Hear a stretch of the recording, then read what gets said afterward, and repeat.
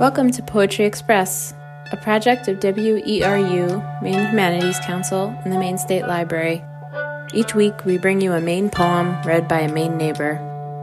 This week's poem is In Defense of Women Wearing High Heels in Action Movies by Portland, Maine Poet Laureate Maya Williams. In defense of women wearing high heels in action movies. Maybe she wants to feel as tall as the men she fights. Maybe she wants to look good to feel good while kicking someone's ass. Maybe she wants balanced posture as she stomps over to defuse a bomb someone put in another expensive ass building. Maybe she wants blisters and scars on her heels and toes to build her stamina because sneakers are fucking boring.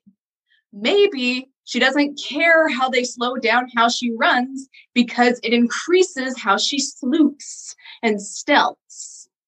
Maybe she doesn't care whether it appears realistic or not because that is what helps mess with the enemy's perception of her.